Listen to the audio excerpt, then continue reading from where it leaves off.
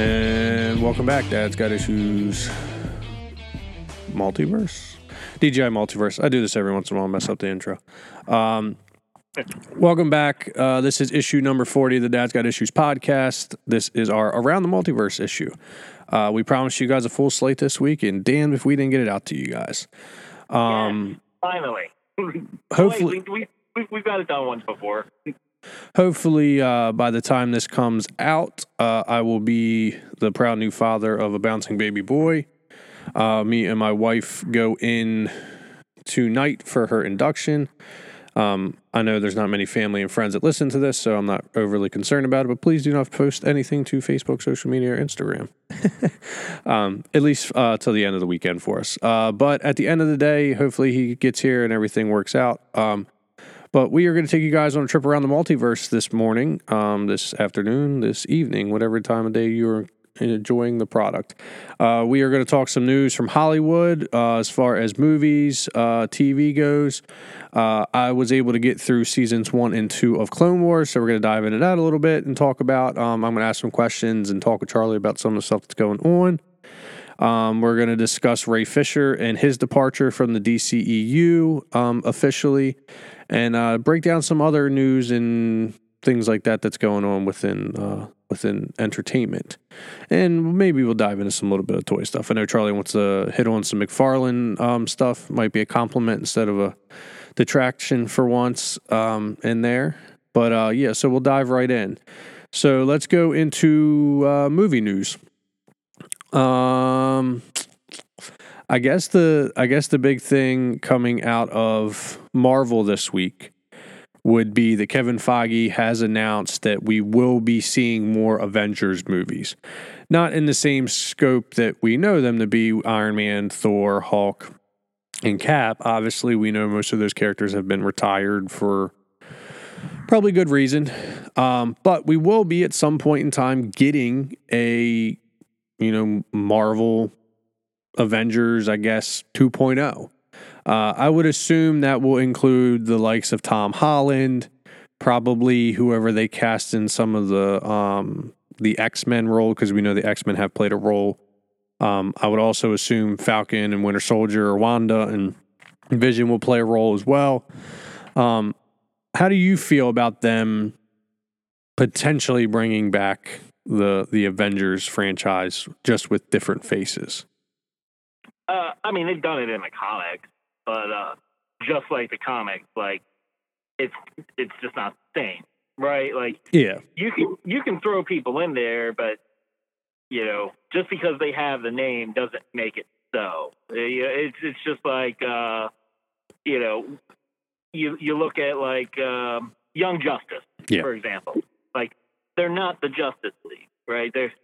I get what you're trying to do. You've got the components there, but they're not the Justice League. So same thing applies. You throw people in there, you say they're the Avengers, and sure, they are in title, but when people think of the Avengers, they know who their core group of people are. Or we could just use the Justice League in general, right? When you think the Justice League, you have the core people that are part of the Justice League. And then you say, well, Cyborg's part of the Justice League, and you and I go, the fuck he is. So, you know what? Like, they can try, but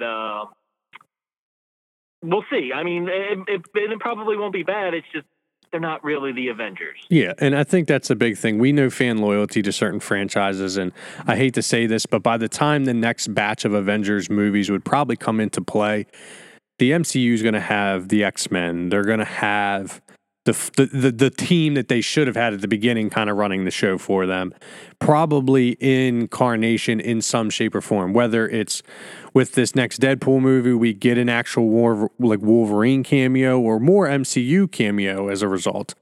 Or, I just think we know fan loyalty, and we know fan loyalty to certain subsets. So like the people that were diehard Avengers all 10 years, every single movie release, every single, installment, absolutely loved it. They're going to be the first ones to complain if it's not up to par. And I hate to say this, that could be something that starts to detract or pull away from this superhero era, is if you start to kind of rehash things that really aren't even considered nostalgia at the, you know what I mean? Like if we went 10 years from now, right? I mean, Endgame was what, in 2019? So if you say 10 years from now in like 2031, yeah, you're close to that, like 20-year mark. But even then, people are going to be like, it's still a little too soon to jump full-fledged. Obviously, I don't think they're going to wait that long. So that's giving them really the benefit of the doubt that they would wait till 2031 to do the next Avengers movie. I think we're going to get the next Avengers movie probably in the next 5 or 6 years. Because we just know how the money machine works at Disney. But speaking of the X-Men and the MCU, Deadpool, we know they're not speculation, but soft confirmation that it had been, was going into pre-production. We've mentioned that on previous issues.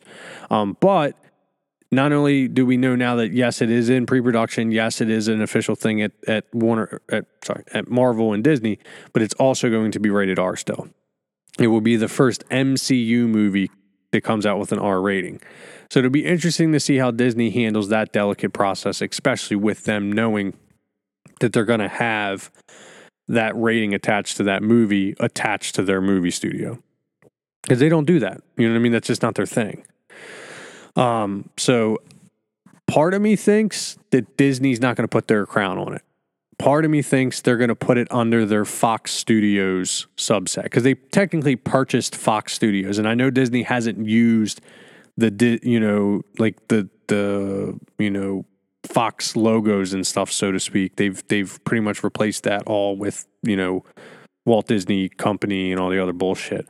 But I wouldn't be surprised if the opening credit or whatever isn't a Fox Studios opening credit, just so Disney can be like, oh well, it's us, but it's not us. You know what I mean? Because of the rating. But on top of that, though, they've announced obviously Blade and Moon Knight, which we've touched on Moon Knight, but Blade's been getting a lot of traction because fans, now that they've confirmed Deadpool to be a rated R project, they want Blade to be rated R as well. How do you feel about rated R and Disney? I don't have a problem with it. I mean, the character is a rated R character. Yeah. So if you don't want your kids to watch it, then don't take them. If he pops up in another Marvel movie, guess what? They'll tone him down, and he'll fit the PG-13 thing that they've got to do, right? But they do that, and they do that in the comics too. I mean, obviously we know Deadpool is more of a fourth wall breaking character, and he hops around from title to title all the time. It's not abnormal for him to show up in Spider-Man and act like a character in Spider-Man. Like he's not constantly dropping F-bombs and doing all this crazy shit. Right. So it'll work. They'll make it happen. The people that want to see, what they've seen out of Deadpool 1 and Deadpool 2 will still get that. Yeah. And then when he shows up somewhere else, he'll fit the bill. Like, it's not that hard to do. Like you said, they do it in the comics all the time. So yeah. I'm not worried about it. Yeah, and they've officially confirmed Black Panther 2. Obviously, we knew that was something that they confirmed in their long list of movies and shows that they confirmed earlier in the year or late in last year.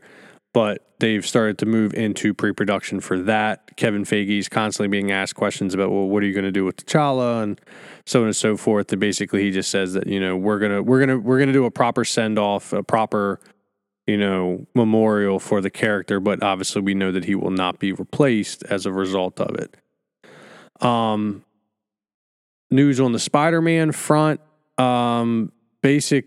Basically, the only little bit that we've gotten to this point is that, we've all but confirmed Tobey and Andrew Garfield. They've hinted at making one of the Spider-Man bisexual. I don't know if they're just doing that for the sake of diversifying the storyline or not. We know DC and Marvel love forced diversification, even on characters that we know traditionally are not those things. I don't have an issue with it particularly. I really don't care. I don't think it's going to affect the greater storyline unless there's some like, love scene or something where it's over amplified, but this is the MCU. They don't do that type of stuff. But so my thing is, I don't think it matters in the grand scheme of things. However, another thing that's coming out of Spider-Man is the fact that obviously Spider-Man will have some sort of connection to Doctor Strange's multiverse movie. But in the grand scheme of things, they both will have a connection to WandaVision. And it's been stated that the director of WandaVision has actually been on set for both movies and worked and directed the scenes in which his characters and his show crosses over into the movies. So that's a pretty cool thing for me and for us as fans, because there's going to be a semblance of continuity there. You know what I mean? There's going to be a semblance of similarity, so to speak, between WandaVision, the show that we're getting today on Disney Plus, and their appearances in film moving forward. Now, whether or not that's going to happen in every iteration of Wanda and Vision moving forward, that remains to be seen. But I think that's just, I hate to say this because we're going to talk about Warner Brothers and DC here in a little bit, but I think that just goes to show you that Marvel has got their shit together. You know what I mean? Like, they have TV directors working with movie directors to make sure that the TV properties keep their integrity while also adding to the movie properties moving forward. And I think that's what's going to continue to push Marvel forward in this market, especially with the Disney Plus network and all the shows that they're going to have on there. How do you feel about Disney actually like kind of officially merging their TV and their movies? Well, I mean, they kind of did with Agents of S.H.I.E.L.D. It did somewhat tie into, well, I mean, it did tie into the movies that were going on, but you didn't need to really watch Agents of S.H.I.E.L.D. to understand what was going on in the movie. Yeah.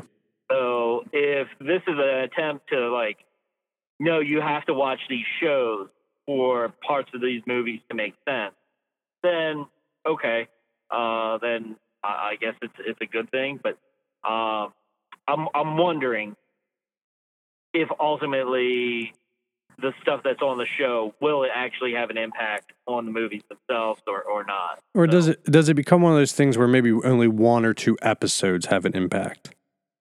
Right. Because my question becomes is, like you said, does it impact the movies at all, or is it just circumstance that they're involved in the movies? But we'll see. I mean, obviously, like I said, it's it's one of those things that you kind of just expect it to be good at this point. Like, as much as it pains us to say it, because we're DC Warner Brothers loyalists, Marvel hits it out of the park when it comes to TV and movies, so to speak. So why don't we move on?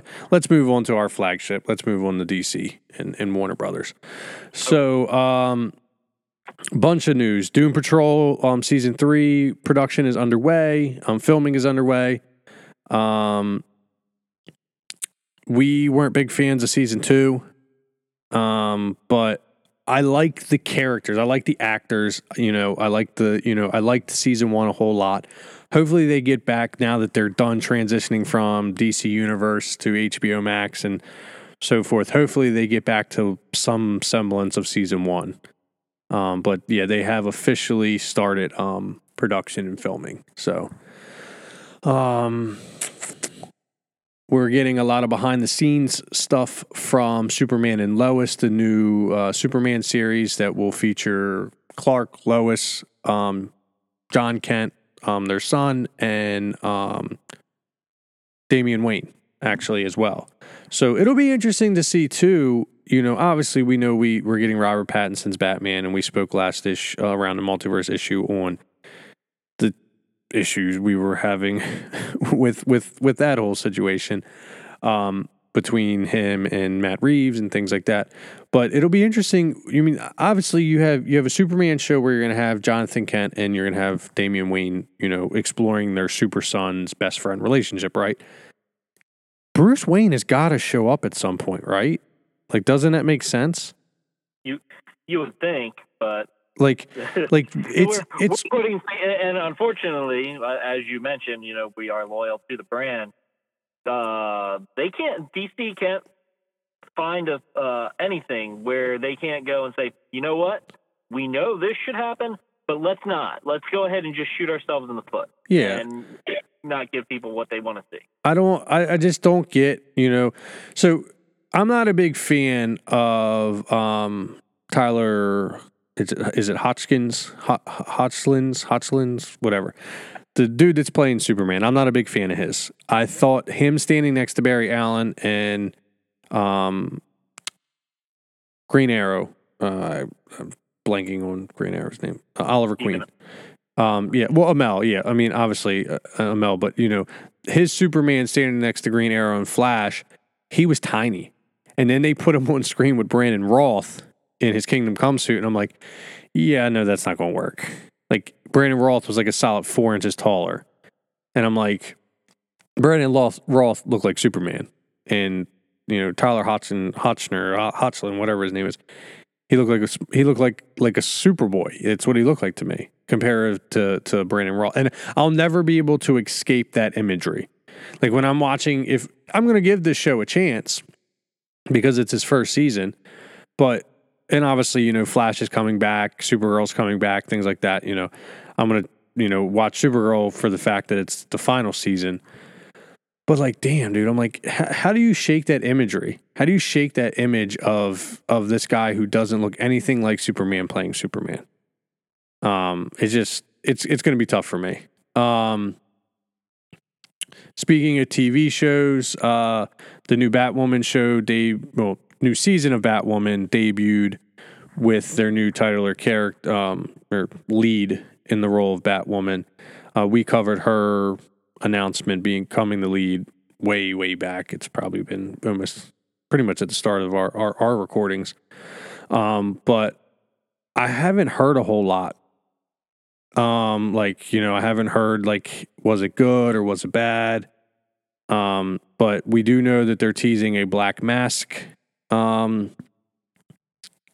appearance at some point this season, which kind of makes sense because it seems like bad guys or good guys that are in the movies, once they are removed from the movie properties, whether they're killed off or they ride off into the sunset, they usually become available for other avenues for DC. It's almost like DC doesn't want to use characters that they're using in movies on television. Like, they don't want two people associated with the role at the same time. So that's what it kind of gives me hope that at some point we're probably going to get a Green Arrow either movie or appearance at some point in maybe one of the HBO Max series, because now obviously Amell and Oliver Queen have been retired on CW. Maybe we'll get them at some point, moving forward. I would also think, I would almost guarantee you're going to get a Supergirl movie at some point. DC's real big on female heroes and female leads for their movies. I would assume once this Supergirl show is wrapped up, they will probably start considering a Supergirl movie in some way, shape, or form. But here's the thing, man. And we may have already addressed this before, where the Arrowverse, you couldn't use Slade Wilson, Deathstroke, because they were going to use them in Justice League. And then that all fell apart. Yeah. So we didn't get that. Same thing with Suicide Squad. They were going to be part of the Arrowverse. And then, we're making a Suicide Squad movie, so they can't coexist. But then you can have multiple Flashes, and you can have multiple Supermen, and you can have multiple Batmans. It's pick a line and stick with it. If you're going to say, no, we want to only have one of these characters on screen, no matter which screen it is, at a time, fine, do it. But don't go and say, well, we can't use this character anymore because we don't want people to get confused. If you're watching the show and this show is in its own continuity, I'm not going to get confused watching any movies on screen. Yeah. Or do they really think that we're that dumb? Is that what it is? Yeah. So, and I agree with you. I mean, there apparently now there is talks of properly building a DCEU past what we're currently seeing. What that means for the current actors and actresses that are manning and helming a lot of these roles, who knows? Honestly, we know we're not getting a Justice League 2. I think that's pretty much set in stone. We know we're not going to get another Snyder Justice League. So Wonder Woman's getting a third installment. We know Aquaman's getting at least a number 2. We know Shazam's getting a number 2. And we know we're going to get a Flash movie. If the Flash movie is the last movie on the docket, right, there's a 0% chance that Barry Allen's not going to fuck the timeline up and reset everything at the end of the movie. Like, that makes sense, right? Like, we all, I think if you've listened to us, we have covered enough DC television, TV, and comics to understand that when all else fails, just have Barry fuck it up and restart everything. Yep. So I saw an article. I do not have it up currently.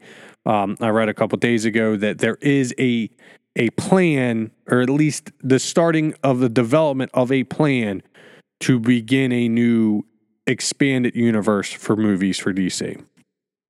If they came out and said, we are going to finish off our current crop of heroes in 2022 and start fresh in 2023 or 2024, you could start building the excitement now. You could start building the publicity and the buzz and everything, because it wouldn't hurt the movies that are coming out, in my opinion, at all. People are still going to want to go and see them. But now there is no expectation that they all tie into a greater universe, right? Now you can just focus on those movies for what they are. And to be 100% honest with you, we obviously know that we're not getting... I would almost put a paycheck down that we're not going to get 3 Batman movies out of Robert Pattinson and Matt Reeves. I know they're signed on to do 3, but something tells me that the ending to this first one is going to be changed significantly, and we're probably not going to get 3 out of them. If we get 2, I'll be surprised. And if they do what they did with the original Batman movies, where they had Michael Keaton and then they recast the Batman, I'd be surprised if they did that too, because we've seen that DC and a lot of these movie franchises now are having difficulties, or they have a difficult time recasting a lead like they used to in the 90s. They're like, oh, well, we're just going to make, we'll make Val Kilmer Batman. Nobody will notice. Everybody noticed, but they didn't think anybody would. So yeah, but as far as... Oh, speaking of the Batman, the Gotham PD spinoff series is getting a new showrunner. Obviously, it's being co-created by director Matt Reeves of the movie, but Joe Barton, Jiri Haji creator, I don't know who he was. I don't know who he is. Sorry, not was.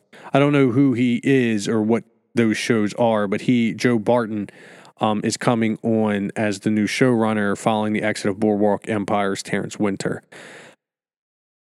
As a Batman fan and a fan of Boardwalk Empire, I'm not a fan of this change because I have no fucking clue what this guy has worked on. I don't know what Jiri and Haji is. I have no idea what it is. But like I said, they apparently, him and Reeves, get this, and Barton and Reeves had creative differences with Winters, and that's why he's departing the project. Does that sound at all a bit familiar from what our last Around the Multiverse right. with the things that were going on with Reeves? I do, like I said, the DC fandom, we covered this a while back. We talked about this show coming to fruition. But the quote from Reeves was the idea as we go back to year 1 in this show, and it's the emergence of Batman and within the city, and it's going to be told through the point of view of the corrupt cops, and whatnot. To be honest with you, I love the idea of like a true crime, like noir style Batman show, where it follows the GCPD and maybe some of the detectives that are either corrupt or working the right side of the law, and plays them off of one another, but obviously have the trickled like silhouettes of Batman, or Batman, you know, assisting in certain things. And like, obviously Robert Pattinson's not going to do fucking television. But at the same time, you could do it in that year one sense, like they're saying, and I think it would be pretty good. Outside of our superhero multiverse, Dexter's setting has been revealed. He will be, says fans will eventually see the show's titular character leave his logging ways in Oregon, because they said that's where I guess the show was supposed to set up. And he will be back in the Miami Bay area, so to speak, by the end of the season. There's a lot of good publicity around this revival, in my opinion, because the show ended. Did you ever watch Dexter? No, I never got to it. So if you've never watched it, I do recommend it. I believe it's on Netflix. It's a great show. It's got a lot of like dark humor, you know, but it obviously it's got a lot of suspense and thrill in it, and you know, but the ending is bad for the original ending. It's a very poor ending. It's very open ended, and to be honest with you, next to like The Sopranos, just black screen, there's not many endings in television history that are worse than that Dexter ending. And the lead, you know, the person that I don't know his name. We talked about this earlier. I'm terrible at names. But the person who plays Dexter basically said in an interview, part of the reason why he wanted to come back and do a revival season was because he wanted to fix the ending. He wanted a better conclusion to the story, so to speak. But yeah, so I mean, and then other PlayStation CEO has said that more movies and TV adaptations are coming.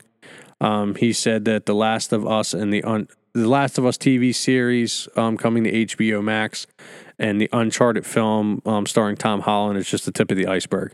So we might end up seeing like God of War and some other, you know, PlayStation branded titles making their way to either the big screen or the little screen. To be honest with you, I think a God of War TV series on HBO Max would be pretty fucking dope. Comparative to you know, Game of Thrones and things like that, I think it would be one of those things that would be pretty cool. Do we have any toy news this week? Anything come out? No, coming out. No, I know there was some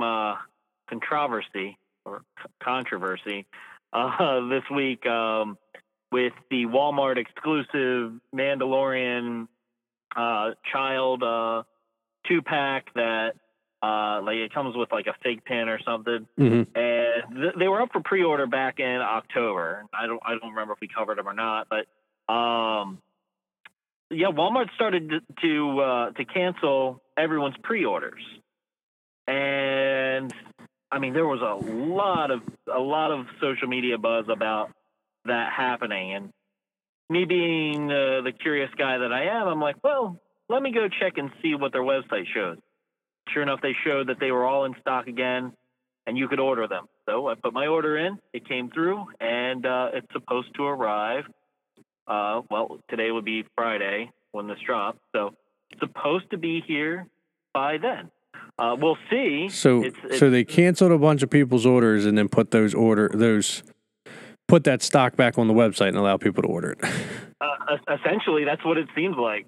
So I'm like, we'll see how this plays out. But yeah, that was probably the most noteworthy thing. I can't think of anything else. Well, other than what I wanted to talk about, and that was with McFarlane. Well, I got a little bit of news. Okay. You know, obviously, yesterday was 1 and 12 day for Mezco, which is their yearly celebration of their 1 and 12 figures. They released the Batman Darkest Dawn edition of their Supreme Knight figure. We had a good thread going on our collector's page about it. I was back and forth on whether or not I wanted to order it. I waited a little bit too long. I put onto the wait list when I placed my order. Only reason I ordered is because I literally have every other figure in that line. And I was like, it'd be kind of stupid not to get it, but obviously I technically didn't get it. Right.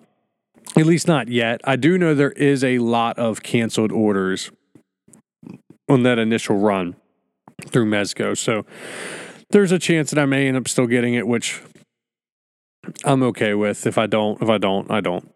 I actually have a Mezco here that I'm sitting on that keeps going up in prices, Black Adam, and I could probably just trade that and get it if I really wanted to. Yep. On top of that, Q-Figs has announced a gargoyle. I don't know if you're a fan of the Q-Figs little mini statues. I have a bunch of them for DC.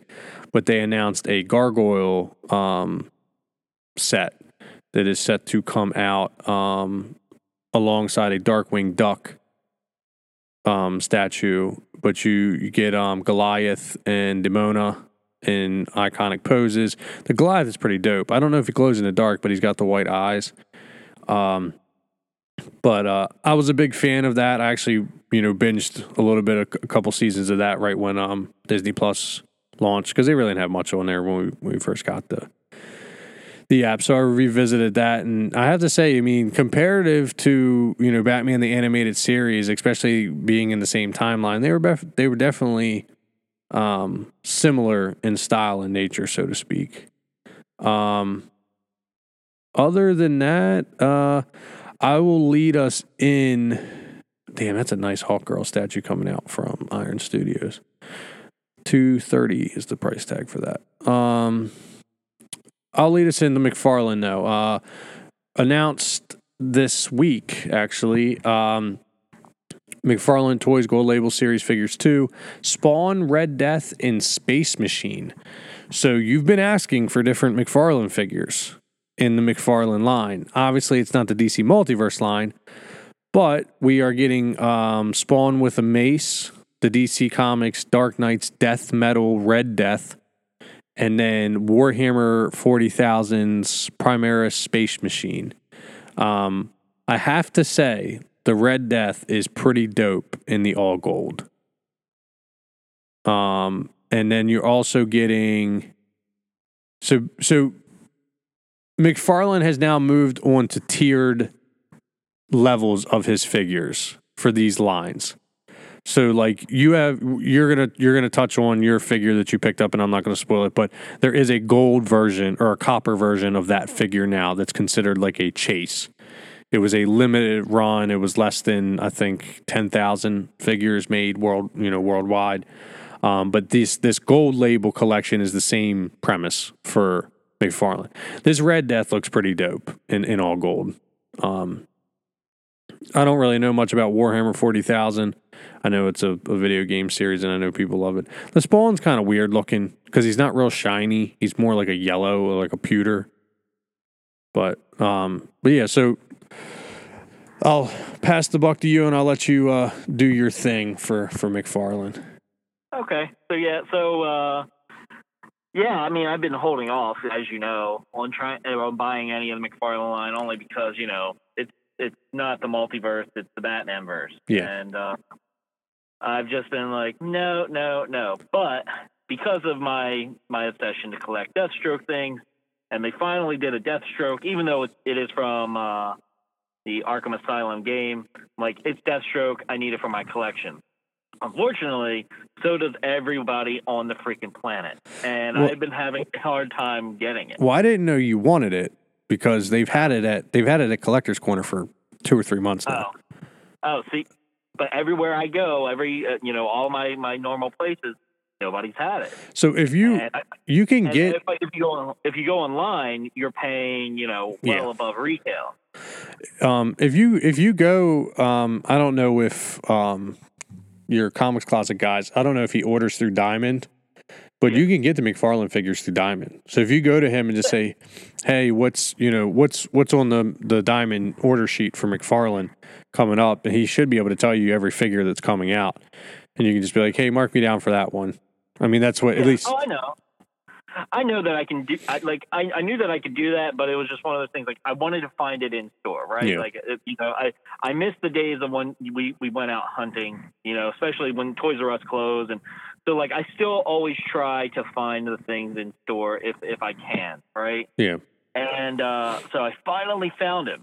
He was sitting in a Second and Charles up in Harrisburg, and I'm like, awesome! There's a Deathstroke here. And then I started looking, and the sword was missing. I was like, son of a... yeah, you told me that. Right. So I talked to the people at the store, and I was like, is there any way for me to, like, pop this thing open? Can I check it out? They're like, well, we'll just sell it to you at half price, but you're buying it as is. So I'm like, okay, whatever. Does he come with any other accessories other than the sword? No, it's just the sword. So I'm like, I mean, but still, it's a half-price figure. It's Deathstroke. I at least have him. Maybe I can find one online, or maybe I can find like a substitute sword from some other figure somewhere else. Yeah. That was what I started thinking. And then I was like, well, let me reach out to McFarlane. Let me see. Maybe I can order a sword from them. So I reached out to the customer service folks, and like within like an hour, somebody responded to me, and they're like, "Oh, sorry to hear that. If you send us a picture of the figure and show us, what's missing, we can work with you." So I'm like, okay. So I took my picture, sent them over, and again, almost within an hour, they're like, okay, so just send us your address, and we'll ship you out a new sword. Yep. Didn't cost me anything. They just were like, no, we'll go ahead and send you a new one. Okay, cool. So maybe McFarlane's not as much of a discombobulated mess as people make him and his company out to be. Yeah, I mean, like I said, man, they were on top of things, and it was super friendly. They were quick to respond, and they kept me informed through the whole process. Like when it shipped, they're like, hey, just letting you know, it's out. You should have it soon. I bought the figure. What was it? I can't remember when I messaged you, but it had to be maybe like 2 weeks ago. Yeah, not even. And I had the sword within a week and a half of contacting them, letting them know. And and now it's sitting on my shelf. So just wanted to give a shout out to McFarlane for their awesome customer service. And yeah, I mean, they've won me as a fan. I mean, yeah, I'm still going to give them a hard time about only making Batman figures, but it's funny because you say that, and I'm looking on Toy Arc, and they actually have DC on Amazon. It's a chart that shows you the top sellers for toys, and they're all McFarlane figures, by the way. And the top one is the DC Dark Knights Death Metal. I forget what its name is. The Devastator, the Doomsday version of Batman. Yeah. But number 2 is the 2-pack for Red Death and Flash, and the number 3 is the Dark Multiverse Superman. Number 4 is the Flash. So your top 4, in your top 5, you have 2 Batman figures, because 5 is Azrael from the White Knight series. But 2 of your top 5 are Batman, but 3 of them are not Batman. So we hope as DC fans that maybe McFarlane starts to catch that hint and says, well, look, I'm actually selling a pretty decent clip, especially at $40 for a 2-pack for that Flash and Red Death. Like, I'm selling a decent clip that isn't Batman. Like, maybe I should start producing more non-Batman, figures. Who knows, though? We'll see what the future holds. I did get to see the Red Hood Nightwing 2-pack in person. It's a phenomenal set. Like because they have the chrome paint for both Nightwing's suit and Red Hood's suit, or like the metallic style paint. Man, it looks good. They had it at Collector's Corner the other day. So I don't believe that's I think we initially reported that was going to be an Amazon exclusive, but I think we might have just reported it was going to be a pre-order on Amazon. But yeah, that about wraps up toys. So let's talk Ray Fisher and his departure. So this is something we've kind of covered. I don't want to say in depth, but we've definitely covered it along the way as the story has developed. So we know initially, apparently, obviously Zack Snyder, well, we know, not apparently, we know Zack Snyder was directing Justice League.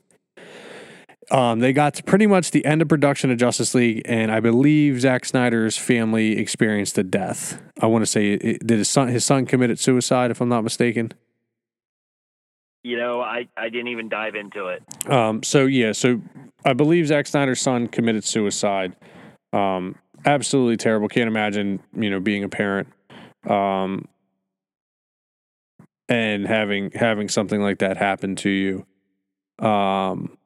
No, his daughter passed away at the age of 20, from suicide. But he stepped away in 2017, from Justice League to deal with his family. And say what you want about Zack Snyder.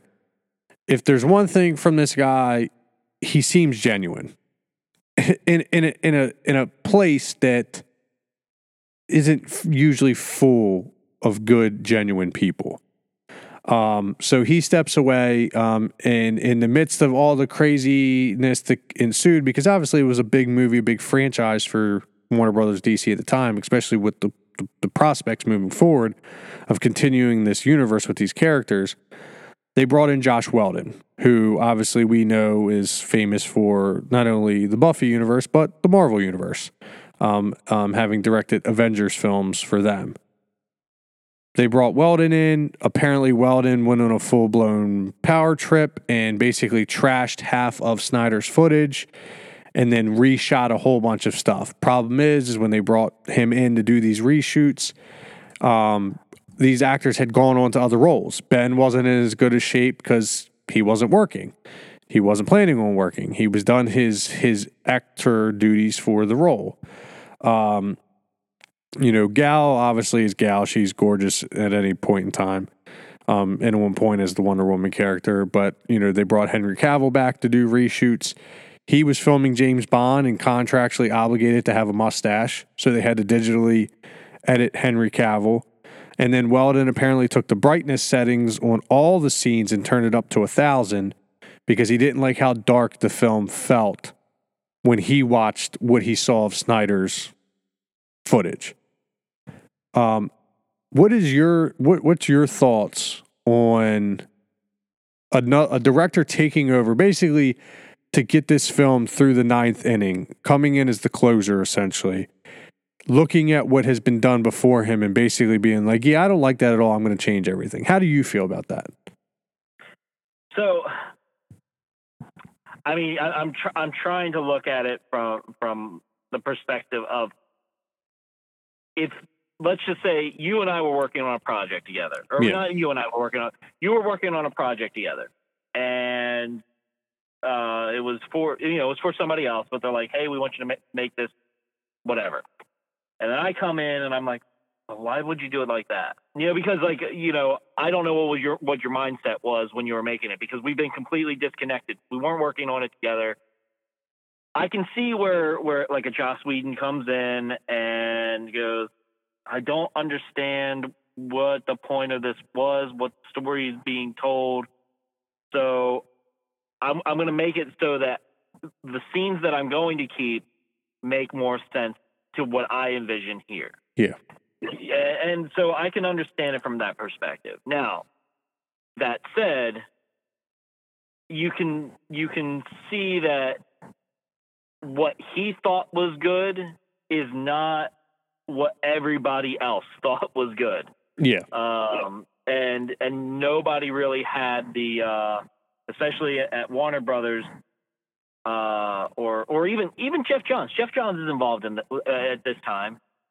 Couldn't step in and go, yeah, no, let's go ahead and keep it pretty much how we had it before. But he could always pull the, you guys brought me in, you wanted me to direct, this is what I want to do. So, I'm torn, man, because I know for me, the way that I do things, I like the way that I do things. Yeah. So I'm not going to knock him for changing it. I will say that based off of what we know the Snyder version was supposed to look like, this one was a miss for him. Yeah. So this is I wanted to give you the opportunity because I was genuinely intrigued on what your thoughts behind it were. This is my thoughts. If I'm Warner Brothers and I'm bringing you in, right, and you're a polished director in this field, you have directed a superhero movie that most cinematographic critics have pretty much heralded. They've said that it was pretty groundbreaking for what it was at the time. Still didn't beat Batman's box office numbers, but we're not going to talk about that. The one guy beat 6 other guys, but Weldon was still in high regard. His only job was to come in and finish post-production. When you sit down and you see this film and you see because we know we're getting an entire cut with footage that was on the cutting room floor, like that had been edited out of the movie. And people are saying like, oh, well, Weldon only did this much reshooting and, most of the movie was Zack's vision. If you actually sit down and watch Justice League start to finish, you can literally pick scene to scene which scenes were Zack Snyder's and which scenes were Josh Weldon's. And it's not like a subtle difference. It's a fucking noticeable difference. So when Snyder comes out more recently and says, yeah, we're not using any of Weldon's footage, that means, and we're still getting 4 hour-long episodical cuts of the film on release for the Snyder Cut. It's coming out basically as like a TV series, like an episode, like episodes. That means we're going to get 4 hours of footage. Justice League only ran for 2 hours and 20 minutes or 2 hours and 30 minutes. So we're getting an hour and a half of additional footage on top of losing all the Weldon footage. So you know what I mean? You have to think like scenes that were reshot, Snyder went back and was like, no, we're going to use my original scene. Or no, we're going to use the original flow of the script or the storyboard here instead of whatever Weldon put back in. So like my only thought process is Weldon, I think, because when they brought him in to do Justice League, they also signed him on to do Batgirl and to direct like another movie as well. So they had bigger plans for Weldon. But obviously they brought him on and he did his shit and then Justice League bombed and then these allegations came out. And they kind of like quickly were like, oh, well, no, we're going to take those things back away from you and we're going to put Zack back in this position here. We're going to let him do his thing. We're going to let fans build up the excitement, so to speak, because it really was a fan-initiated drive to get the Zack Snyder Cut to come to fruition. But I never doubted really that we were going to get the Snyder Cut, if I'm honest with you. I kind of always expected to get that at some point. But obviously what we're talking about today is the behind the scenes stuff between Ray Fisher and Josh Weldon. There's not a whole lot. The only problem I have, I think, really speaking on this is there's really not a whole lot of detail, right? We have what Ray Fisher has said publicly that Josh Weldon,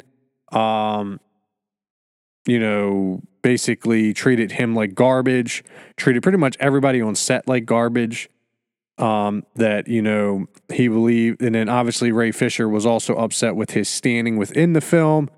He thought he was going to have a way bigger role within the DCEU universe, and it was starting to look like he was kind of getting the short end of the stick.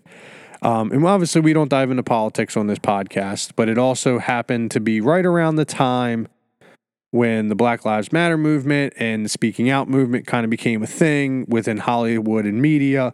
And that was kind of when Ray Fisher put his voice forward about his transgressions and problems with Warner Brothers, DC, and their management, so to speak. And I can see his point, right? When they announced Momoa, Ray Fisher, Gal, and Ezra Miller as their respective characters they all had standalone movies coming out and franchises, right? The only one out of all of them that was axed was Ray Fisher's movie. He got his movie cut after Justice League. And they came out and they used the excuse that it was super expensive to do the CGI and all the stuff for him, which I'm sure it was. I can't imagine that it's cheap to do. There is nobody. Maybe one weirdo out there clamoring for a Cyborg movie. I'm sorry. I agree with you. He's a Teen Titan, and he's not even a main Teen Titan. Like, he's not even like the guy that you're like, oh, I want Cyborg leading the Teen Titans. No, he's there to hang out with Beast Boy. That's his role. So now I'll give him a little more credit. Cyborg in the comics is significantly different than Cyborg on like Teen Titans or Teen Titans Go. And I do like the Cyborg character within the comic books. I think his Rebirth run, which only lasted like 25, 27 issues, was a good run. It was a good character for DC as a secondary B-list character. It's what he's always going to be. It's crazy to me that, like, for an eternity, Oliver Queen was never a part of the Justice League, but he was, to me, more of an A-lister even when he was outside the league than Cyborg ever was, even during this modern run where he's been a A-list Justice League character. It seemed like, to me, the only reason that Cyborg was included in the Justice League makeup, and initially, especially during New 52, was because they used him to introduce Darkseid. Like, why is Darkseid on Earth? Well, Darkseid collects mother boxes.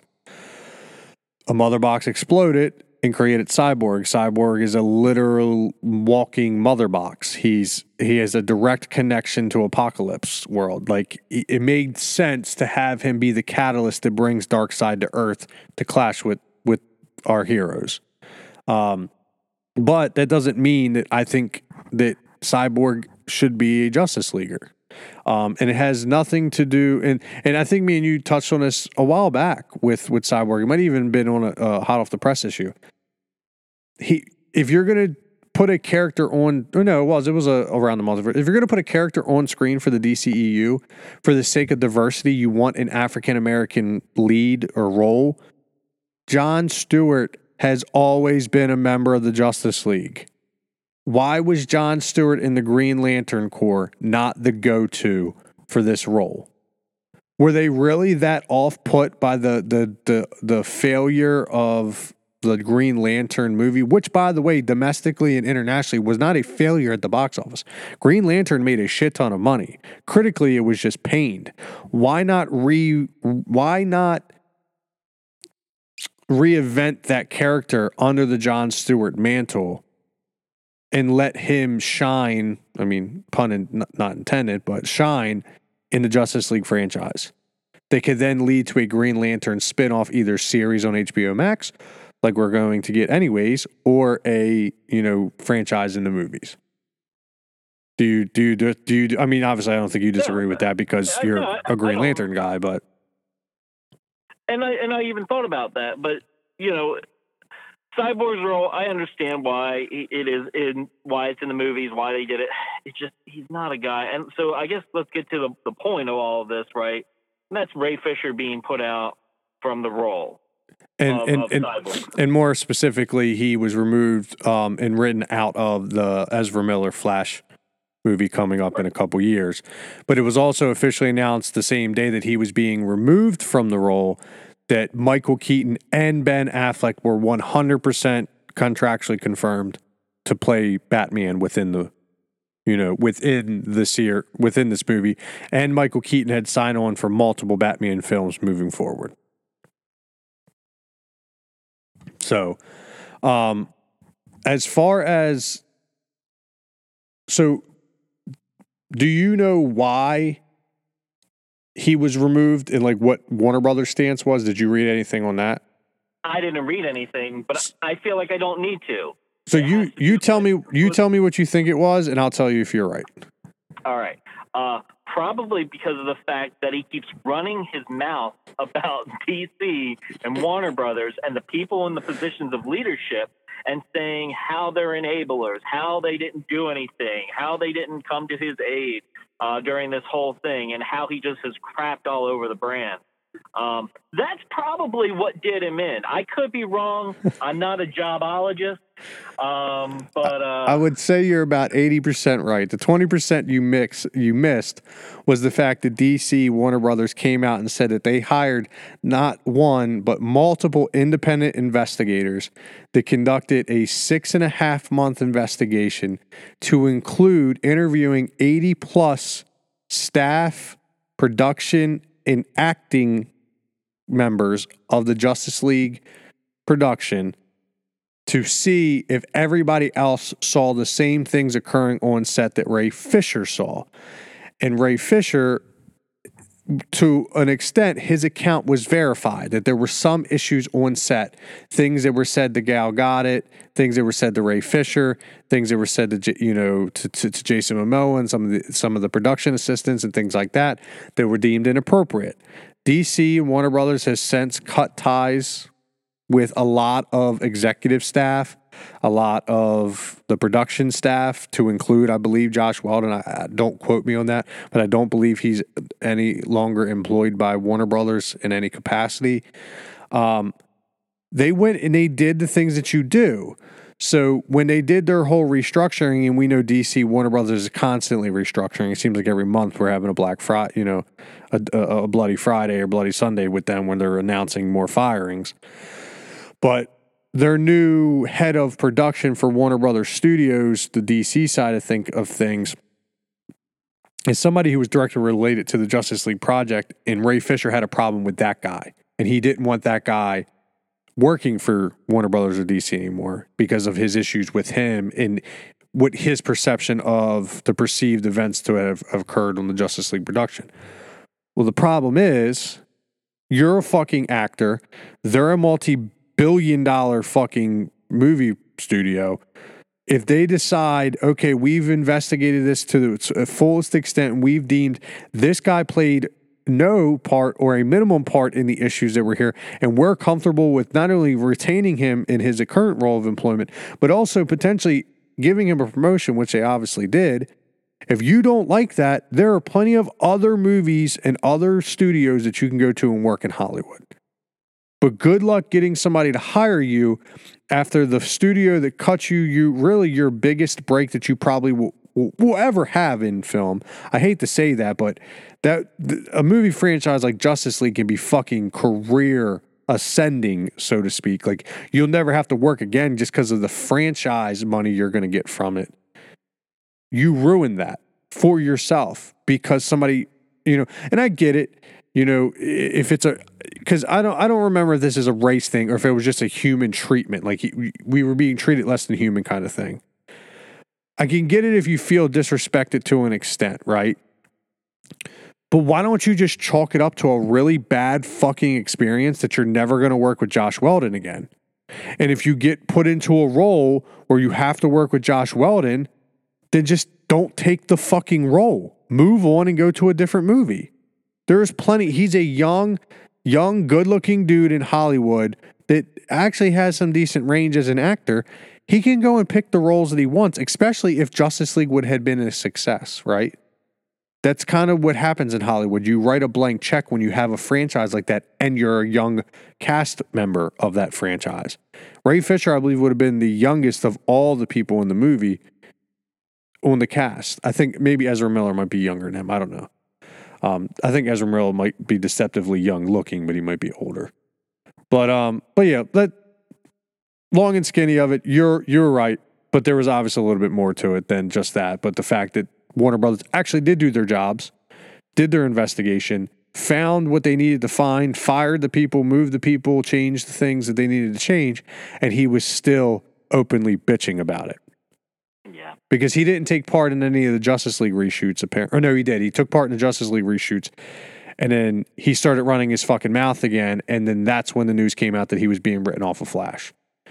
If that means we don't have to see, if that means we're going to get a replacement for him, God forbid, I hope it's either Jon Stewart or John Johns, because apparently Martian Manhunter is appearing in the Snyder Cut.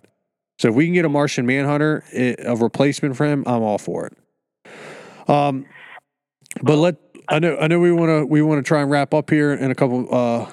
But let's. Well, that's what I was gonna say. I feel like I know you wanted to get to Clone Wars, but season 1 and 2, there was some stuff that went in there, and I feel like if we try to rush through it, we're not going to get into the meat of everything. Yes. So I'm thinking, let's go ahead and pin it, and we'll come back to it, and we'll get a good take. We'll actually take a portion of the show to actually like dive into it and really get what you wanted to cover. At the pace that I'm going right now, by the time we do our next Around the Multiverse issue, I'll probably be closer to the end of season 4, start of season 5. So we'll have 4 seasons to talk about.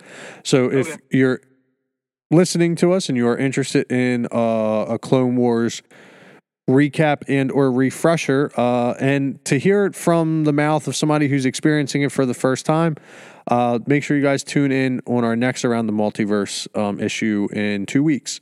But with that being said, we're going to wrap up today's Around the Multiverse, bring you back to your home base, so to speak, and end our trip. But we hope you enjoyed what you heard today. I hope we caught you up on a little bit of the ins and outs of the DC Marvel cinematographic multiverse, gave you guys some toy news, and then I think our conversation, I think we can finally put the Ray Fisher debacle to bed. I think we're done with it. I don't think we're going to hear much of it moving forward. I'm done. Yeah. We can move on from Ray Fisher, and we can officially start our new rant series on our Inside the Ropes edition of the issues of Bill Goldberg all the way up to WrestleMania season. But yeah, so we'll wrap up today. It was a great talk. I tend to find myself really enjoying these Around the Multiverse issues because I feel like because we have a longer break in between them, news builds up and then we actually have something that we really care to talk about. Not that we don't have that on the Inside the Ropes, gives us a ton to talk about every week. But the comics can obviously vary based off of how much we're getting. With today being Wednesday, actually, it is New Comic Book Day, so me and Charlie are going to be able to go and pick up some books, so we'll have some good stuff to talk about on that issue next week. So with that being said, if you haven't already liked, subscribed, and followed the podcast on your favorite platform, please do so. Leave us a review or rating. We don't care if you give us 1 star. We don't care if you give us 5 stars. We honestly really just want the personal feedback. We want to see your comments about what you like about the show, what you don't like about the show. If you haven't already done so, give us a follow on all our social media platforms or whatever your preferred social media platform may be. We are on Facebook, Instagram, Twitter, TikTok, and just interact with us. Give us an idea of what you're watching, what you're into. One thing Charlie is going to have to catch up on is Cobra Kai. I was able to finish that in pretty much one day. It's only 5 hours worth of television, but it's a great show. We've talked about it. We've obviously talked about it getting, debuting 2 weeks ago and so on and so forth. But, yeah, I was able to get through it. It's pretty good. So I'm hoping Charlie buckles down and gets through that as I'm getting through Clone Wars, and then we'll have plenty to talk about on the next Around the Multiverse issue. You got anything else on your end? I do not, sir. Okay. All right. Well, then I guess give me 1 second. Let me get back to our home screen, and you can send us home. All right, man. Go ahead and hit our music.